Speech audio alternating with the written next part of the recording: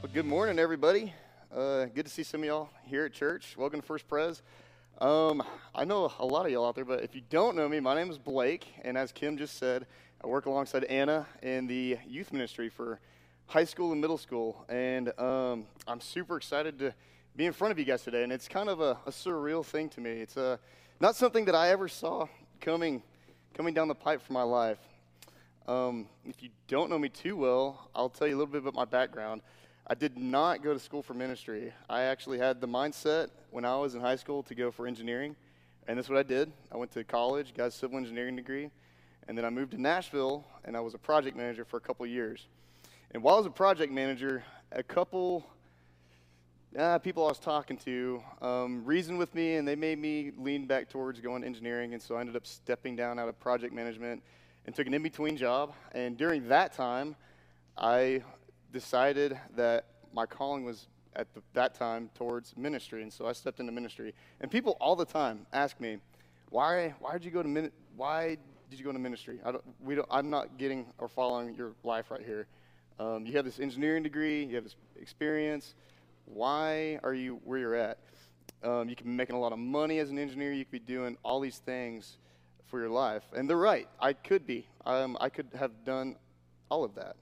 And as I've looked back, I've realized that it has kind of been a process of a lot of things, of my own mistakes and successes over the past 5 years, walking in fear of how life is coming too fast and kind of stalling, and then still taking on faith and walking in faith and in hope for unfulfilled dreams. And then, as you guys all might relate, when those don't happen in your timing, you kind of take hold and take control and try to make those things happen. And then, as it is, letting go after my control has caused enough suffering and sin in my life and giving it over to God.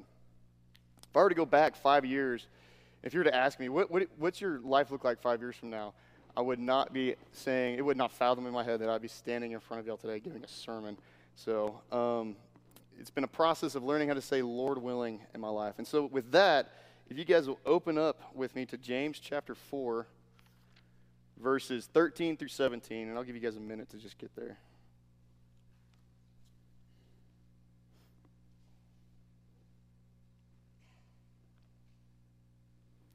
James says, "Come now, you who say, today or tomorrow we will travel to such and such a city and spend a year there and do business and make a profit.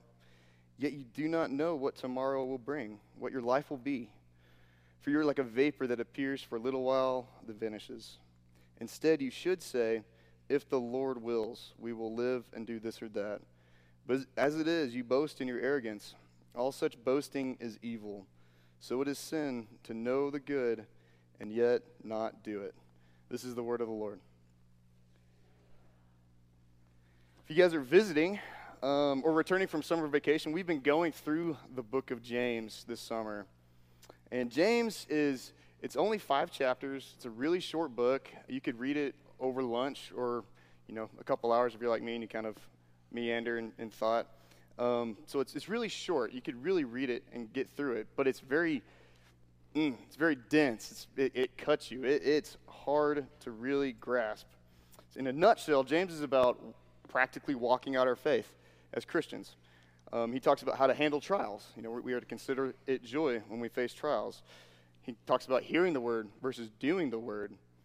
He talks about showing favorites and playing favorites. Give treatment to people that we see fit for treatment and showing partiality to others. Talks about alive faith and dead faith, controlling our tongue and seeking wisdom from above. Anna talked last week about being humble versus being proud. And today, it's about our will versus the Lord's will. And for me, when I read James, it's like a sword, or really the word in general, it's like a sword. It cuts me like bone between marrow, flesh, sword, and spirit. It divides me. There's a part of me that wants to be good and obey, and then there's also another part of me that says it's too hard, it's too scary, it's too risky. I just don't want to do it. I just do not flat out want to obey. There's a part of me that wants to be a doer of the word, and yet there's also a part of me that wants to remain a hearer. There's a part of me that wants to walk out in faith, And then there's another part of me that wants to remain still in safety and disbelief and remain in control of my life. There's a part of me that wants to please God and submit to his will. And there's a part of me that wants to resist that. We all make plans for our daily lives, right? We all have daily goals, and we plan out week by week, month by month. We all have 1, 5, 10-year goals. But how often do we really ask the Lord, what is your will for my life? For me, it's a shameful, not very often answer that I have to give, if I'm being honest. And there are times where I have stopped. There's one time very specifically in my mind when I was in college, maybe my third year in college. I just joined this church, and I was really just trying to be on fire with my faith. And I remember stopping and asking, like, Lord, what do you want me to do with my life? And, the answer I got was like, woof. His reply, and what I felt like his reply to me was, the Holy Spirit speaking to me was, I want you to move away and leave everyone you've ever known behind. And I was like, what? Anything else? Anything else? Is that real? Okay, that's it. Oh, I don't know about that. And I wrestled with it for a long time. And in knowing what God had told me to do, I refused. I decided to chase safety in my own life and comfort and I was running away from the idea of moving away. I didn't want to move away. I didn't want to lose all my friends and all my family's here. I didn't know anybody in Nashville, I'll get to that. I didn't know anybody where I was being called to move off to. This was my safe space, so to speak. And I failed to do the good of obeying. And I experienced suffering until I surrendered my will, until I came around and obeyed. And it reminds me of the prophet of Jonah in the Old Testament. If you guys don't know about Jonah, it's also a short book. It's 3 chapters. I don't even think it's 2 full pages in the Bible. But Jonah was called to go preach to the city of Nineveh. And as soon as the Lord told him that, Jonah said, nope, I'm going this way. I'm getting on a boat and going to Tarshish. And, the Lord pursues him. He sends a wind and a great storm that freaks these sailors out on this boat that he's with. And so they cast lots, and the lots fall on Jonah. And they're like, which God do you serve? And he said, I serve the God of Israel, the one that controls the land and the sea. And he also told them that he was fleeing this same God. And so they're like, get off our boat. And he's like, okay, I will. And so he did. And then Jonah ends up getting swallowed by a fish. And he's in this belly of this fish for 3 days. And he gets vomited out on this beach. And then God says, go preach to Nineveh. And Jonah reluctantly complied and went and did that. King Solomon puts it this way. In Proverbs 16:9, he says, a person's heart plans his ways, but the Lord determines his steps. And I've come to realize that means we can plan our entire lives out, but if it isn't in step with God, he will make those steps become very weary and heavy laden until we change our plans to align to his. And I understand as much as anyone else, being reflective, that sometimes my plans aren't really good. They're just not. The summer after I graduated college, I didn't plan to go make a profit in another city. I wasn't boasting about, all the things I could potentially make, but I was not submitting myself to God. I was pleasing myself and just doing kind of whatever I wanted to do. And because of that, I was living in a constant cycle of depression and self-medication due to the depression, and then self-loathing due to the self-medication, and then more depression due to self-hatred. And it was just a cycle that went on and on and on until I finally one day decided I cannot do this anymore. And I waved my flag and I said, God, I can't go this. I need you to control my life. Whatever your will is for me, I'll obey. Wherever your will takes me, I'll go. And I felt the Holy Spirit say, move to Nashville. And so I was like, okay, all right. Okay, here we are again. That voice came back, but you know what? I'm going to obey. And so after making that decision, I started telling everybody, like, okay, I'm being called to Nashville. Started kind of walking out that faith. I'm going to move to Nashville. I don't know what it looks like. I don't have it planned out, but I know this is what the Lord wants me to do. And I allowed him to control that whole process. And it was a really cool process that I won't go into detail, but I will say this. I had an apartment, and 5 days before I moved, it was canceled. So I was moving to this new city with all my stuff, starting a job the week following, and I had nowhere to live. And I was like, you know what? The Lord's got this. And he did. He pulled through. He gave me a place to live with roommates that became really good friends of mine. I didn't foresee any of this. I didn't see that future, but I trusted the one who did know and who did hold my future. I let go of control of my life. And to be honest, I don't really think we have control of our lives at all. I think it's our arrogance and our pride that deceives us to think that we do. And I think it's God's mercy that allows our lives, our plans, our wills, our bad will, to sometimes get to the point of falling apart, to the point of us surrendering it over to Him. Plus, we can't control the future or what it brings our way. We can only react to that. If you think about last year, no one, I don't think, at least, I didn't see COVID coming. I didn't see us going into lockdown. I didn't see it lasting the entire year. Just 2 weeks ago, there's a condo that collapsed in Miami. I don't think anybody foresaw that coming either.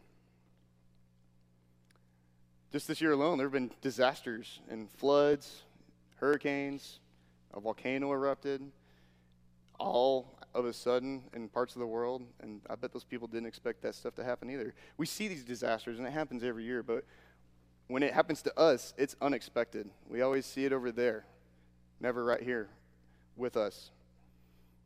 And it's something that we don't like to perhaps think about. We kind of block it out.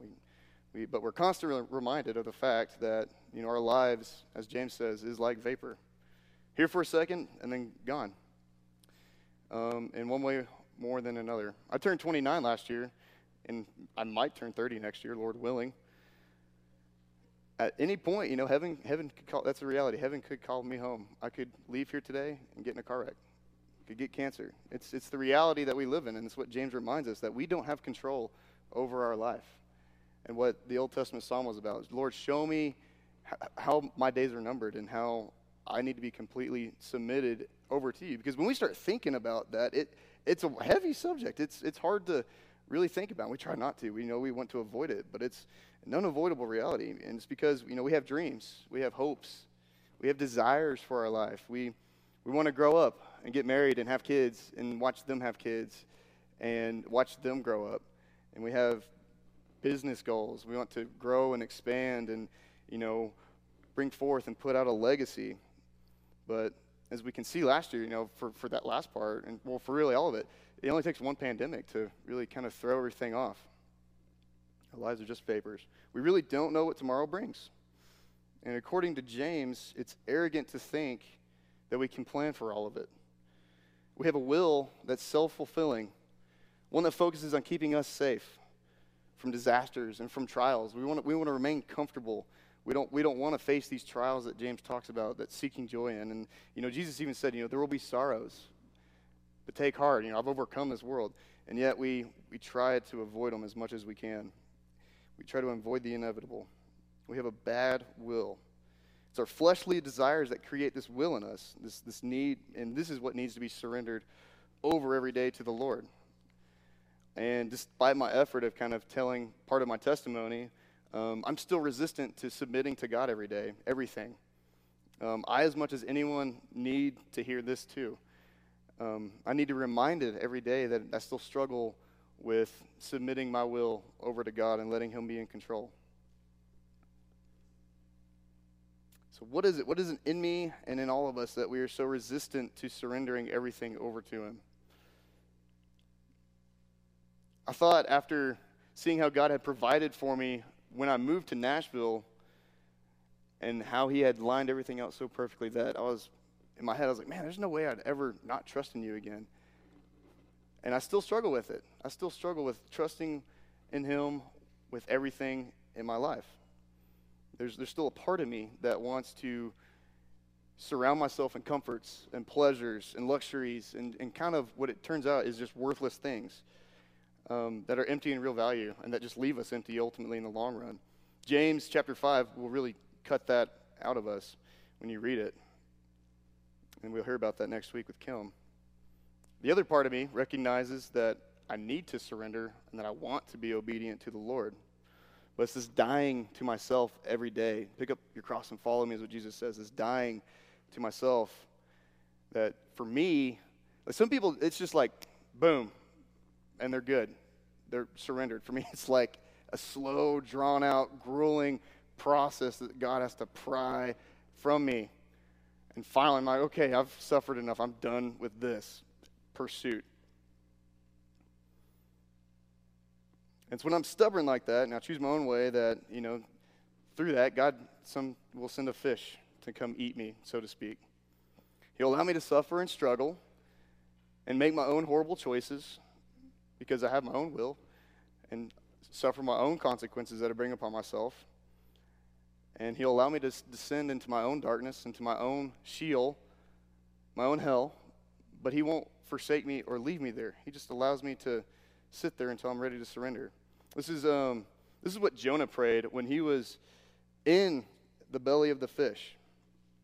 He said, I called out to the Lord out of my distress, and he answered me. Out of the belly of Sheol I cried, and you heard my voice. For you cast me into the deep, into the heart of the seas, and the floods surrounded me. All your waves and billows passed over me. Then I said, I am driven away from your sight, yet I shall again look upon your holy temple. The waters closed in over me to take my life, and the deep surrounded me. Weeds were wrapped around my head at the roots of the mountains. I went down to the land whose bars closed upon me forever. Yet you brought my life from the pit, O Lord my God. When my life was fainting away, I remembered the Lord, and my prayer came to you in your holy temple. Those who pay regard to vain idols forsake their hope of steadfast love. But when I, with the voice of thanksgiving, will sacrifice to you. What I have vowed, I will pay. Salvation belongs to the Lord. Jonah at first didn't submit his will to the Lord, and he paid for it. He suffered, and yet in the very bottom part of his suffering, he cried out to God and surrendered, and God brought him back from his own demise, his own self-destruction, from his own choices. And so, is it just me, or does anyone else feel like sometimes their life is spiraling out of control? Has anyone else sought comfort in a pursuit or in an endeavor and ended up miserable instead? Is anyone else overwhelmed by the weight that our own self-imposed will brings, our own plans to profit our life? What we thought was a good path turns out to be full of just hardship and heavy-laden work. Maybe you're confused at what I'm trying to get at here. This is what I'm getting at. Surrender. We need to surrender our will over to the Lord. It's what Jesus talks about in the Sermon on the Mount at the very end. Those who are wise and act upon these words of mine is like a wise man building his house on the rocks. We so often build our house on the sand with our own will. And the floods come, the winds come, and it destroys everything. But Jesus said, trust in me. Put your faith in me. Trust in my will, build on my plans for you, and you will withstand all these things that that life throws at us. So let's take a moment real quick and just close our eyes and just, in our own way, humbly just come before the Lord, because I think there's something in all of us that we cling to, that we're so resistant to give up.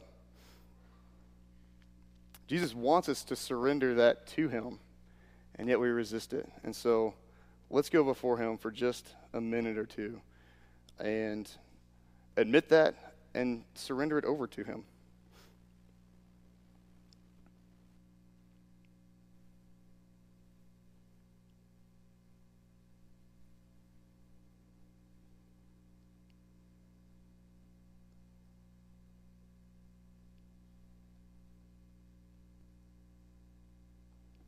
Jesus says, come, all those who are weary and heavy laden, and I will give you rest.